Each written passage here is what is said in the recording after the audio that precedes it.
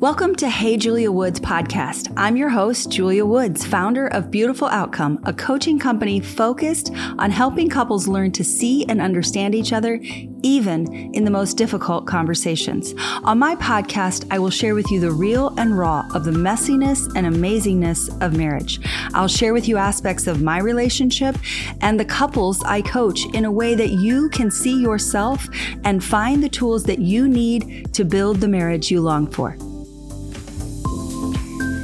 Welcome to today's episode. I am excited to be here with my favorite guest. My husband, Jeff, is with me today, and we are going to be talking about a topic I never imagined we'd be talking about on air. But we are talking about sexual satisfaction, how to grow sexual satisfaction in your marriage. And the reason we're talking about this is as I coach couples, I hear so many couples really challenged and really uncomfortable to talk about their sexual interactions together as a husband and wife. And so I just wanted, my husband and I have had quite a journey of sexual satisfaction within our marriage. And we just want to share some of what we've experienced in hopes that it can help you, first and foremost, begin to become a lot more comfortable talking about sex with your spouse and really partnering together to develop sexual satisfaction. So first, I want to welcome you, Jeff. Thanks for being here. Thank you. Why are you laughing? Just one of those awkward spaces. We're sitting here 10 inches from each other. All right. So as we start today, would you describe in your words, what would you say sexual satisfaction means to you? Well, I think you said something earlier about our 32 years of, I guess, sexual satisfaction. You say that? Something like that. And we've had a lot of dissatisfaction. Right. We've had a 32 sexually. Years of journeying to satisfaction. So your question is, what is sexual satisfaction? I think for me, it is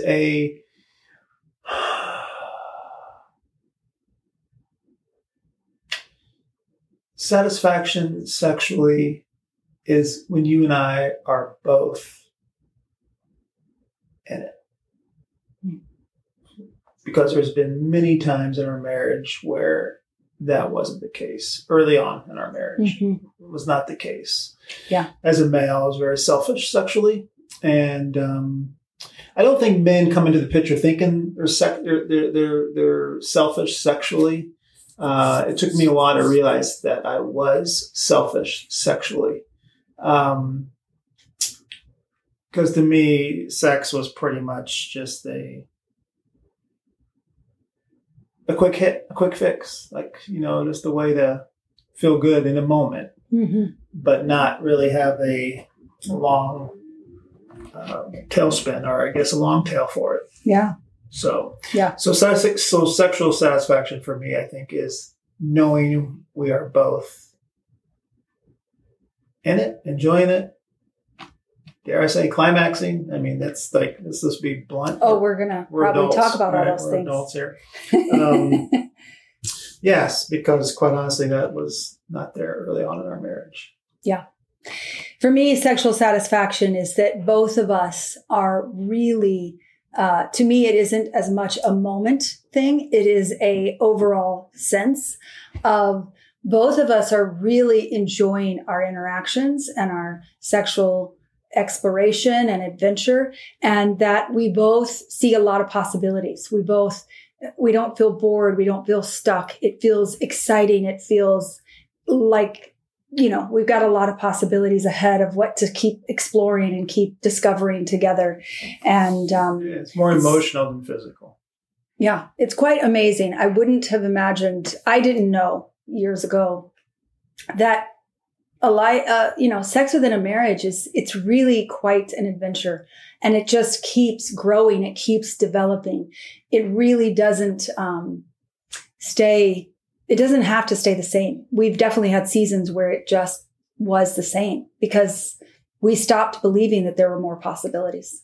So As we move forward in the conversation, what would you say have been our issues over 32 years that were getting in the way? What are some of the issues that stand out to you that were getting in the way of sexual satisfaction? I do feel for me, it was the selfishness of just wanting my needs met sexually, and not really considering your needs and fully not understanding the woman's psyche or the woman's body in a way that I do now. I think you've always said it is, men are microwaves, women are crock pots. And that was it for me. It was just like, yeah, I'm not going to sit here and say like, yeah, it was a long time. And it was a minute and I'm out, I'm tapping out in a minute. As our relationship is prolonged, that has obviously completely changed, so again, it's just more of I didn't know what I didn't know in the situation. And to be 100% honest, I learned sex or about sex through a very young age of pornography. Mm-hmm. Me and my cousins, we were young. We had no idea what it was or what was going. We had no idea of the magnitude of it at the time. And that was way before the plethora of online stuff and everything you have that kids face today. But as for me as a young kid, it was through magazines, found some in my dad's drawer or my cousin and I. And so it developed in me a very selfish way of, I don't say interacting with women.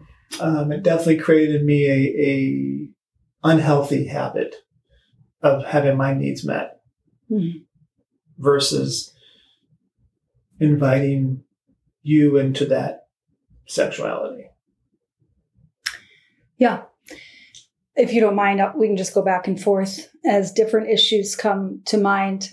So what we're going to do first is we're going to share with you the issues that come to mind, and then we'll walk through how we shifted those to move towards sexual satisfaction. So one of the big issues for me was not being able to climax. That was the first 10 years of our marriage. And, I just really thought something was broken with me. And I think it was very frustrating for you as well. And I think both of us had gotten to the point where we just didn't think it was an option. And, I had never experienced it in my life. And so I thought that maybe it was just something that wasn't possible for me. And I think that created a lot of issues. Yeah. I think even more of a backstory is when we started our relationship, you were a virgin and I really was not a virgin. So we come into a relationship. Like I said, I didn't know. I didn't know women's body in that way, that there is the same sensual orgasm for a man can happen to a woman. I was kind of oblivious to that when we first got married. And keep in mind, folks, when we got married, I couldn't drink at my own wedding, so I'm trying to defend myself here a little bit. But no need for any of that from either of us today. And I couldn't drink legally. Let's put it that way. I couldn't drink legally at my wedding. So there was a young punk kid who thought he knew all the answers. But in the relationship, it was more of I didn't know how, because I didn't realize there was something there for a woman like that. I just thought it was just like, okay, it felt good for them. And that was it. I didn't realize that there was a release that happened in a woman like it does in a man. Until that time. It did happen. And then it was a whole new Pandora box. Stop. Okay. What would be another issue that you think blocked us from sexual intimacy? Sexual satisfaction. I think it was not having emotional connection. Tell me more about that. Of years. Well, we didn't know, we've talked about this. People have heard us speak and stuff like that in the past. We've talked about, what's the soul term? sex? Soul sex. That's it. Yeah.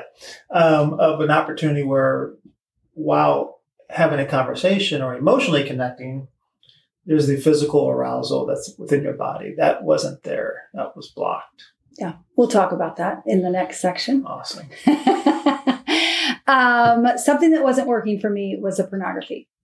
I really, I had a lot made up about what that was about. And I took it personally as though it was that I was inadequate or that something was wrong with me. So it really got in the way for me of being satisfied because I already was very judgmental, critical of myself, constantly comparing myself to other women. So I gave myself permission to make up what pornography must be for you and really allowed it to block me from wanting to give myself to you freely sexually because I wanted to punish you in the way I felt you were punishing me. It was me and my own internal suffering of how I was comparing myself and criticizing myself.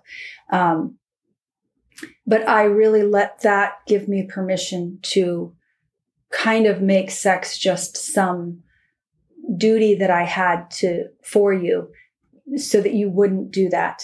And so I used it as this pretty significant weapon many different times in our marriage. Yeah, it's. I don't know if this resonates with the guys watching, but for me, obviously, pornography is a big issue in our society. It's even more. What's the word? It's more aggressively thrown in your face than ever before. To be honest with you, although I watched or didn't watch, although I looked at pornography in those moments with my cousin as a kid. Very young, not even a teenager. Through my teenage years, I never had a desire for pornography, never really looked. I can't recall in my teenage years actually looking at pornography. The only way of getting pornography at that time was you had to go buy magazines. There was the internet. So there wasn't, I guess, that distraction or that temptation. It didn't affect me my teenage years, and I've questioned what was that about? Was it because I was being fulfilled through other necessities? And this is not. This conversation isn't about porn addiction or where it comes from, but there was this definitely for me in my life at that time. There was other things that were more important to me that I didn't have to numb out or escape from. Basketball in my life was huge, and I had success in it, and so therefore it fueled my desire to be better, to grow, to advance. Your confidence. Exactly. It was my confidence. And that doesn't mean I didn't have sex as a teenager, because I did, but the pornography wasn't there for me. It wasn't something I needed to go to escape. Sadly, when you and I got married and first child came through, that's where it started picking up for me because of just escaping or not feeling I was man enough or not feeling I was good enough. And then as our career took off, it became more prevalent than in my childhood. So I say that all because I feel like it's something that maybe someone listening that had that same scenario, it was for me an escape to numb because of the lack of confidence. Even though I was a very confident person, I was very lacking. You present as confident. Internally, it can be internally different. at the time. I was not as confident. My career was scaring me if I could continue to keep up at that level. Yeah. So. Any other issues that come to mind that you think were blocking our sexual satisfaction? I do believe lack of experimenting. At the time when we were younger in our married life, we didn't really experiment with, sex in a way that we do now. And that can open up a whole YouTube episode video, whatever, OnlyFans type thing. But it was really like. Can you be clear? You're not talking about experimenting outside of our marriage. No. I'm talking about within you and I's marriage. Yes. Like this, we're open to a lot of things that we weren't open to in the past. So Adam and Eve. Adam and Eve is one of those situations. Yes. We'll probably talk more about that. People may not want to know that. I don't know how much you want to divulge. I think let's share what we think would be valuable. And I think the last thing for me, and then we'll move on to how we move through all of these things, because they all really culminate. Many of them culminate together as to, especially the last four, really culminate together. And obviously what really impacted sexual satisfaction was the infidelity. And what I didn't know is the infidelity started sooner in our marriage before it came out to the level I knew about it. And so I think there was always that sense that, I just wasn't satisfying to you.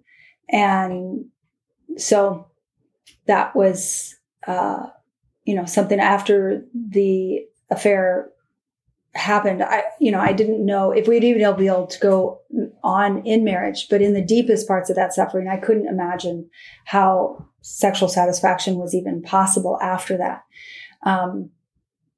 So I think those things all played a part in our lack of sexual satisfaction, or as you said, sexual dissatisfaction. And yet all of them are what began to be the catalyst and the gift for the beauty of what we discovered it can be. So anything else on that? Are you ready to move to how we address these issues? Okay. So let's go with the selfishness. How do you feel you address that, and what shifted that for you? Man, I don't know if I can put a finger on what shifted it. All I can say is when I began to watch your satisfaction, it gave me, It gave me more intention on satisfying you than myself. Up until then, life had always been about me, in terms of I'm an only child. I was, raised in a family where I was adored by aunts and uncles and grandparents. And so there was always this admiration that was, that kind of created a villain in some respect in me because I became my ego. Mm-hmm. So then coming into marriage, I made it all about me. And then I remember at times the pornography, I would justify it because you weren't in the mood or you weren't feeling it. I thought, well, if I do this, then I won't have to pressure her, because pressuring you, sometimes in our sex life in the past was a frustration for you. So I think I've gotten off a little bit of topic. So can you bring me back again? How did you move through the issue of selfishness? Okay. So selfishness, I think, began when I began to see the pleasure that I provided you. That made me feel good. Like I didn't care about myself as much. In this day, I don't. It's pretty important to me that you are fully, in it, emotionally, physically, and sexually. Yeah. Because if not, I don't want, like we used to say, I don't want a sympathy. She won't let me cuss on this show, but it begins with an F, ends with a K. I didn't want a sympathy. I got you. Fark. That's a stupid word. And we did that a lot, you and I. I mean, you sympathy screwed me all the time. Yeah. Well, that would be another piece that didn't work, which is connected, is that, I turned sex into a chore that I needed to do once a week. Yeah. It was a checklist thing, and it was my duty. to do when that definitely didn't work. And I do believe a part of that, a lot of that season was when I wasn't climaxing. I don't think we had any awareness of the beauty of what was available for us. But it's interesting because we did say that a lot. Like when we would get in a big fight after sex going poorly or whatever, I remember many times we would just say, can we just pray? And we would ask God, to help us experience the beauty of what he made for this to be. Well, it's even funny you mentioned that, because I think the way you and I were raised in Judeo-Christian beliefs is sex is a taboo to discuss or to talk about in the church or in youth groups or in life. It was just a very, very, our generation. It probably has changed maybe somewhat now in the church, but when you and I were raised in church, it was, you didn't talk about it. Mm-hmm. And so, you just, and the men's clubs or the men's groups, it was, more emasculating than they were helpful in a lot of sense. But, you were just scared to talk about sex. Even with your wife, even with you, I did not share with you a lot what was going on for me because of, I felt you might shame my desires. Yeah, we had a lot. We just didn't know how to talk about it. Yeah. We chose to, it was embarrassing to talk about. But I do think the willingness to just pray and believe that there was something beautiful, I think gave us a lot of hope. The part for me of something you want to say? I just don't know for me if I fully prayed in that situation. Well, you would often be the one that would ask me if we could pray. Yeah, I get that. And I think it was more of just I don't know if it was around sexuality as much as it was just understanding each other, understanding what was going on for both of us. Yeah, for me, it was very much about God. What are we missing? Sure. You definitely it wasn't hey, God, created please let me have this. some sex. That was never the prayer. Oh no, no. Or pray that she gets more turned on or whatever. No. It was I felt it very genuine in the moment of, we don't seem to know how to do this thing in a way that creates sexual satisfaction, and can you help us figure that out? One of the big changes happened when with the climaxing, in that you kept inviting me, that there was to discover that there was something that wanted to happen. And, I just kept fearing that maybe it just wasn't possible for me. And I was listening to a podcast of that type of day, of a message. And the person was sharing that often climaxing isn't possible for a female not that it's not possible, that it is challenging for a female when they're still working through a father wound.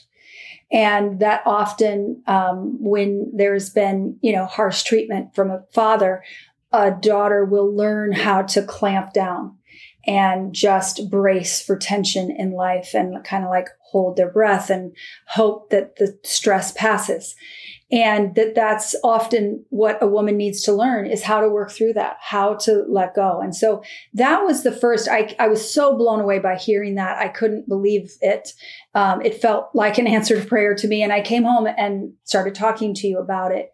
And it began to open up our ability to communicate, and the idea of letting go, couldn't even fathom what that meant.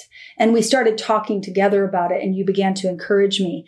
And then, you just kept encouraging me, even in the act of just would you let yourself let go? And eventually it happened. The floodgates opened. Yeah. And we were both like, wow, okay, this is something that has some possibilities. That was probably to it. Maybe 10 years in their marriage. So, yeah. And I know there's probably a lot of listeners, and you and I both read and study and things and understand that there is still, we've talked with people, even in our own lives, where the couple is struggling after 15, 20 years. So, yeah, after 10 years, to finally see that there was something there, begin to opened up new possibilities. Yeah. In that. And yet, if you're probably hearing, if you're listening, you're hearing, in the conversations as we described the first decade of our sexual intimacy together, there was a lot of, we didn't really know how to have open and honest conversations. That was very challenging for us. And whether it was about sex or about anything. And that began to lead us to the next decade. While great, sexual, both of us climaxing, there's new possibilities. But then there was a lot that had built up in the first 10 years that really began to get even more cemented in the next 10 years. And, sex felt normal. It felt regular. There was, some fun and play to it. But it still was a lot of ways, something I thought I had to do for you. Still a lot of sympathy. Yeah. And then if we can kind of combine the next 4 together, the emotional connection, pornography, lack of experimenting, and the infidelity all together, because in essence, I think for me, you can say differently. For me, what broke through all 4 of those was a very similar aspect. Like that summer, I think changed all of those. But what would you say? Would you see it differently? Well, I think you need to put context around that. Yeah, I will. Obviously after that summer, a lot changed. Yeah. So I've shared in other episodes about when the affair came out. And so just for short, simple context for this conversation. So you confessed that there was another woman and that you had been it was an emotional engaging affair, with her. It also some had some physical to it. And through that, we connected with a friend, and a friend explained that if you had any hope of the marriage surviving, you needed to be 100% honest. And then, I owned what I wanted and needed, and I was committed to healing. And so I asked you to leave. I asked for a separation. I asked you to leave the home and tell the children why you were leaving. Mm-hmm. And that began that summer. It was actually May 31st. We've always referred to it as that summer. That summer. It's always that summer. And so but keep in mind too, that summer also, for me, there was also, I don't know if I initiated it or you initiated it, but there was to be absolutely no physical contact. That was 100% no physical contact, no climaxing, no masturbation, no pornography, nothing of the sort. It was like a 90-day reset. It was something. So if you can back up a little. So I gave the context, and then you went your way and I went my way. Mm-hmm. I focused on healing, and you focused on healing. And it seemed for you that you really wanted to address the pornography issue. Yep. I got involved with the sexual addiction, what do you call them? Anonymous, I guess. Sexual addiction support group? Yeah, support group, just as well as some counseling at that time with some friends. But yeah. Yeah, so you were going to a professional counselor as well. Yes. Yeah. So first, you confessed moments of infidelity that had happened earlier on in our marriage. Mm-hmm. And that was very powerful. While it was very hard, it was important for me in the healing process to feel like there was nothing between us. In the past, I had felt subconsciously there was something between us, but I couldn't ever figure out what it was. And so for me, your willingness to be brutally honest, and honest to the point where you knew it would hurt me, but knew that ultimately it was what I would need to heal. Mm-hmm. I think for me, that began to create the emotional intimacy. And then that it went greatly further than that. But that for me was the start of the emotional intimacy, was your honesty. And then you decided you wanted to focus on healing the pornography addiction. And if you want to share more of, that obviously you decided you wanted abstinence for 90 days and that sort of thing. Yeah. I mean, all that just sucked at the time. Like just the the load that I put on the kids, and the load that I put on you, and even the load that I put on myself. So that was just it's like that you've talked about it, other podcasts or other videos about that tension. And that was a very tension driven time, where for the first time I was really just alone. Mm-hmm. It's just me. Like, I got married young from being in my parents' home, freshman year of college, got married. I didn't have that that time where I just be by myself. And it was like, I was scared to be by myself, and read some great books that helped me understand what was really going on. And that's kind of the whole process of the 90-day reset. And it was an amazing 90 days, even though at times it was a lot of pain. Mm-hmm. Going through that 90 days. Yeah. A lot of pain, and both physically and emotionally. But it was just an amazing, I've heard it even since then. I've heard people talk about on other podcasts about how a lot of times guys will do a 90-day reset. And here I think I was like the first ever to invent this, but it sounds like it's something that a lot of guys do. And it really, like, I remember specifically how things were different. Colors, smells, tastes were to say completely different to me during those 90 days. It's really interesting. And like, I've heard people talk about when you climax and things like that, like what gets lost in it, and in terms of who you are as an individual, your testosterone, everything else. And so storing that up per se, it just built in me this whole new level of connection, of seeing things differently, feeling things differently. And obviously, like, all five senses are completely affected by that ability to abstain and reset. Like touch, everything. I mean, even if you were to touch me then, it was like, if the wind would blow, I was ready to go. It would be ready to go. I mean, it was like that type of sensation. And then obviously you and I had some pretty good conversations during those 90 days. Yeah. So the healing, you were focused on you, and you had asked me 5 different times, hey, can I come? And you would confess more. And then in probably a couple weeks, you asked if you could take me on a date. And so it was I'm like, yes, but I don't want you to try and hold my hand. I don't want you to try and hug me. I don't want anything, because I didn't know. She was rude. No, I was working to heal my broken heart. So it started off extremely slow. And then about a month in, we were pretty much into just dating. And I was still living somewhere else. You lived somewhere else for the whole 3 months. If I would come home on the weekends and hang out with the kids and stuff like that. Yeah, you would come. And so anyway, so it just started out. All we had was talk. All we had was the ability to talk.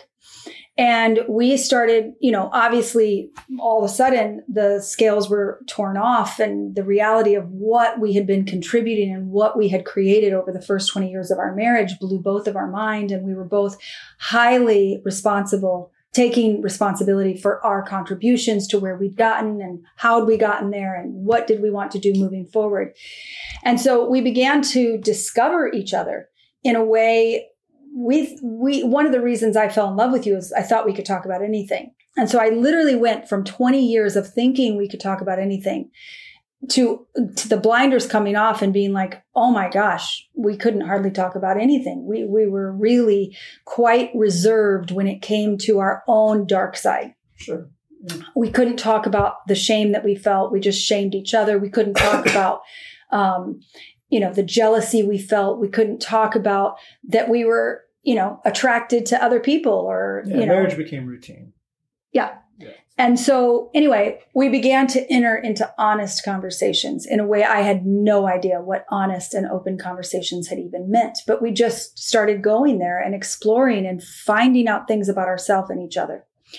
And one day we were talking and we both had this physical experience as though we had sexually climaxed, but we had not even been touching each other. And we had just been talking. And we both were going to counselors at that time, and we talked to our counselors, and both of them described it as what's called soul sex. We'd never had it before. We never knew it was a thing. But will you describe for you what that was like for you?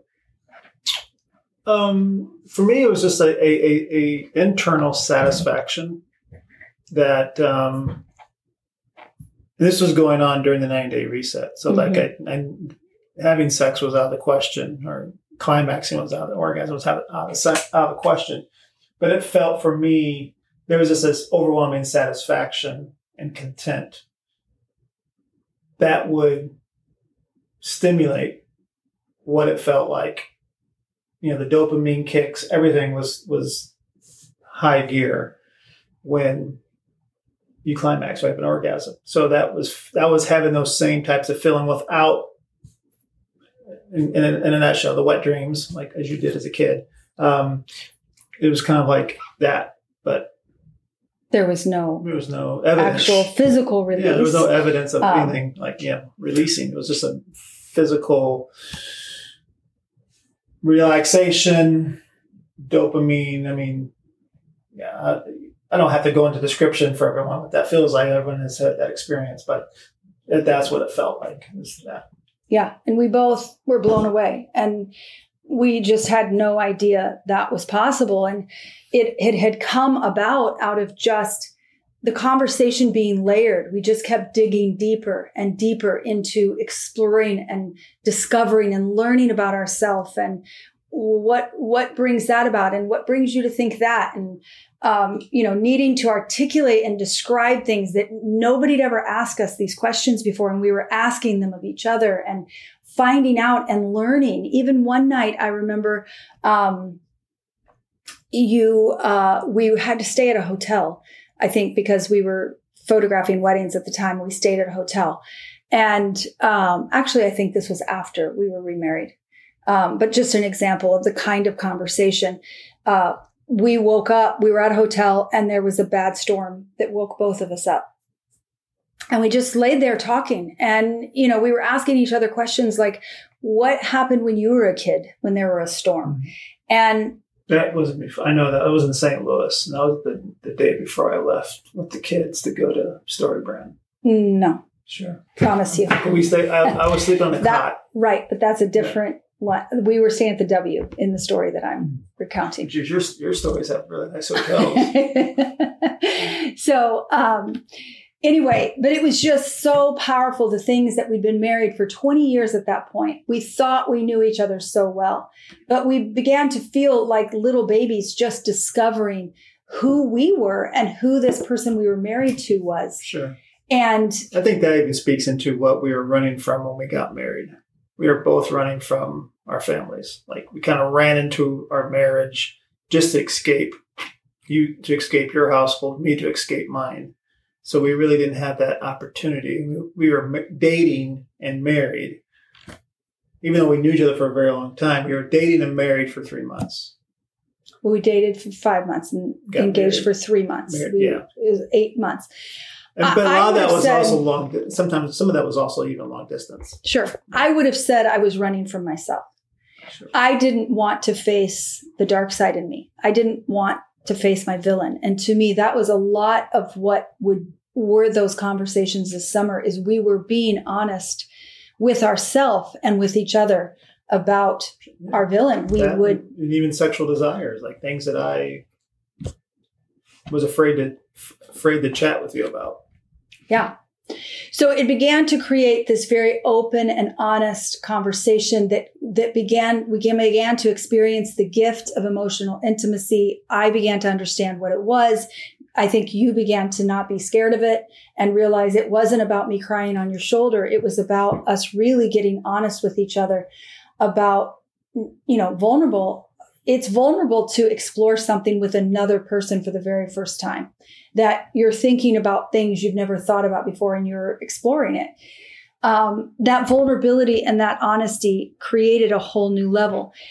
With the pornography, you began to let me into the journey, your journey of wanting to be free of that. And that was very powerful when we began to learn to apply the open, because every book you were reading, every counselor you were talking to was saying, don't involve your wife. It's too messy. It's too much. She can't handle it. You need men that are accountability partners and all those things, right? For the most part. And so we really stopped. We just didn't talk about it much. But then we began saying, do you want to talk about it? Yes, I want to talk about it. Okay, well, then let's talk about it. Let's not listen to what everybody else is telling us we should do. And as we began to talk about it, it was very powerful what we began to explore. I began to learn. You graciously, vulnerably helped me understand that what I thought was happening in those moments isn't what was happening and what was actually going on for you. And we began to explore, like, when would the temptation come? What brought the temptation? What did you need when the temptation came? And my experience was together, we walked through that in a way that created the freedom that you felt. What would you describe or say about that? Yeah, I think it was the pornography always had one agenda, and that was to create shame. Mm-hmm. And to know that I wasn't alone in that. Like, there was other men struggling with this, and men that were maybe men. Like, I would say even at the time that our sexuality or our sex drive was good, and yet I still needed the pornography, and I could never, for the life of me, quite put a finger on as to why or what was driving that. Yeah. And so. Yeah. And what we discovered was it was most often when you were at a place at work where you felt insignificant, incapable, didn't have enough. It was, it was when it was lack of confidence or. Yeah. So then that was so helpful for me because I realized, oh my gosh, it's not about me. Sure. It's about what's going on for him. No, it's never been. I think, I don't know, maybe most men, some of the men that I know and have talked to about this, it's come down to, it has never really been about their wife. It's been about their own wounds or their own trauma or their own situation. And I totally makes sense why a woman would feel like it's about them, because it's objectifying women, pornography is. And so, of course, it would make sense that you would think it's because this girl is whatever, she's beautiful or she has this bigger or that bigger or whatever. And you don't have that. You think, okay, there's a comparison going on there. But that was never, for me, it was never about like, because I was not getting sex at home, because I was getting sex at home. It was more of this escape. Yeah. That I just wanted to depart for a bit. Yeah. Take a train and just be alone. So. Yeah. And how would you, if someone's listening and they're either a wife listening or a spouse listening and their spouse has got an addiction going on, or they're someone who has an addiction or don't even realize it's an addiction, but, turn to pornography. What would you say is what helped you get free? Well, I don't know if I can speak to the ones that don't even know it's an addiction. Personally, I think I can speak. How did you know it was an addiction? I think the counselor. Well, it was addiction because it was like a drug, because it's like I wanted that dopamine kick. Mm-hmm.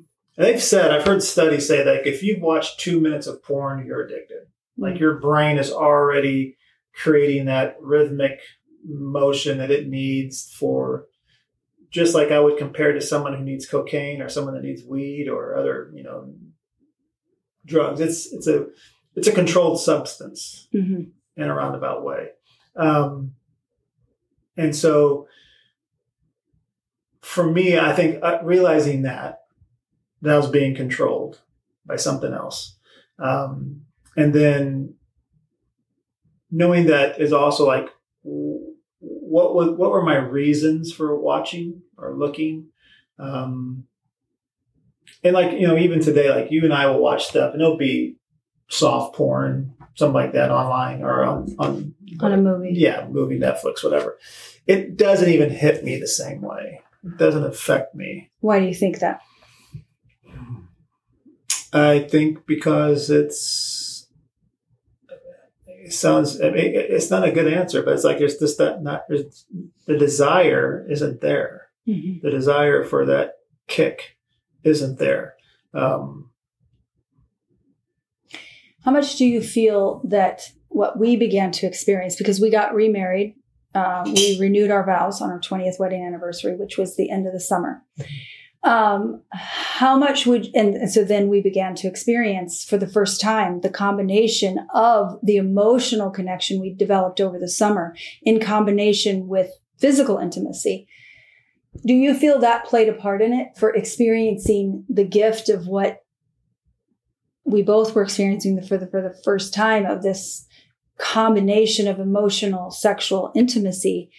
Do you feel that played a part in the desire waning for that? Yeah, I think because you begin to,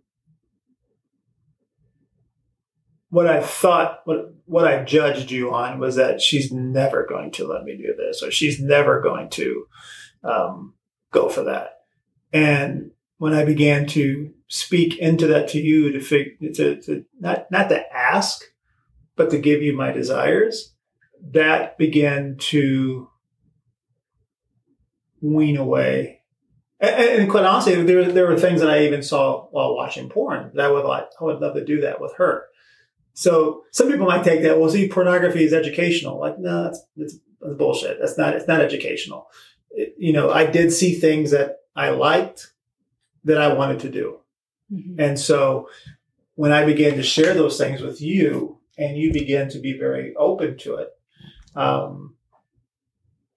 or at least have a conversation around it. I can't say open to it. Well, what started is it was my idea. I asked. Here we go. I made a request. Could we each write down our sexual fantasies and come together? Okay. Come together and share them with each other. And you were surprised by some of the desires I had. And I was, open to a lot of the desires you thought there was no way I would be open to them. But because we'd never had an honest, vulnerable conversation about it, we were both making up things about each other. And, I think that made a huge difference, was just starting to really share things that we'd never even thought as possibilities with each other. Well, for me, it was more like I can't share this with her because of guilt or shame. Like it seems diabolical what my mind was thinking that I wanted to do sexually. And I've always heard that, script. I mean, I guess it's a scripture that marriage bed is undefiled, that type thing. And I'm thinking, well, what exactly does that actually mean? Mm-hmm. So, but yeah, we begin to have conversations, and then you also there's still some boundaries there. Yeah, that were. It isn't that if the other it doesn't person, mean like you're giving me permission to do all this stuff. It's because we have a conversation. If there's plenty of things that were on my list of fantasies that have not come to pass yet, and some for you. So it isn't that you immediately, if you begin to get honest and vulnerable about it, that okay, then that means that's what we need to do. It's the power of owning ourselves and continuing to grow together and explore and do things. And we began to find out things we had no idea that we would enjoy. And we might want to come back around to Adam and Eve. And one of those was just the freedom to be adventurous in very secluded, private places that we happen to come upon. Because I guess theoretically it would be illegal, but it was on our own property. Yes. Okay. So let's preface that. So it was on our own property that, Before that, it was pretty much under the covers on our bed. It was pretty much one spot. Yeah. Where now it's not like that. So it's kind of like Adam and Eve for us is just more of it's like the freedom of what it must have been like. It's an adventurous sexual encounter. But yeah, because if you sit here and tell them, we have sex in public, then that's It's theoretically illegal, and the sex police will come after Theoretically. you. But it's frowned upon. It is frowned upon. So, it's been fun to have this conversation with you.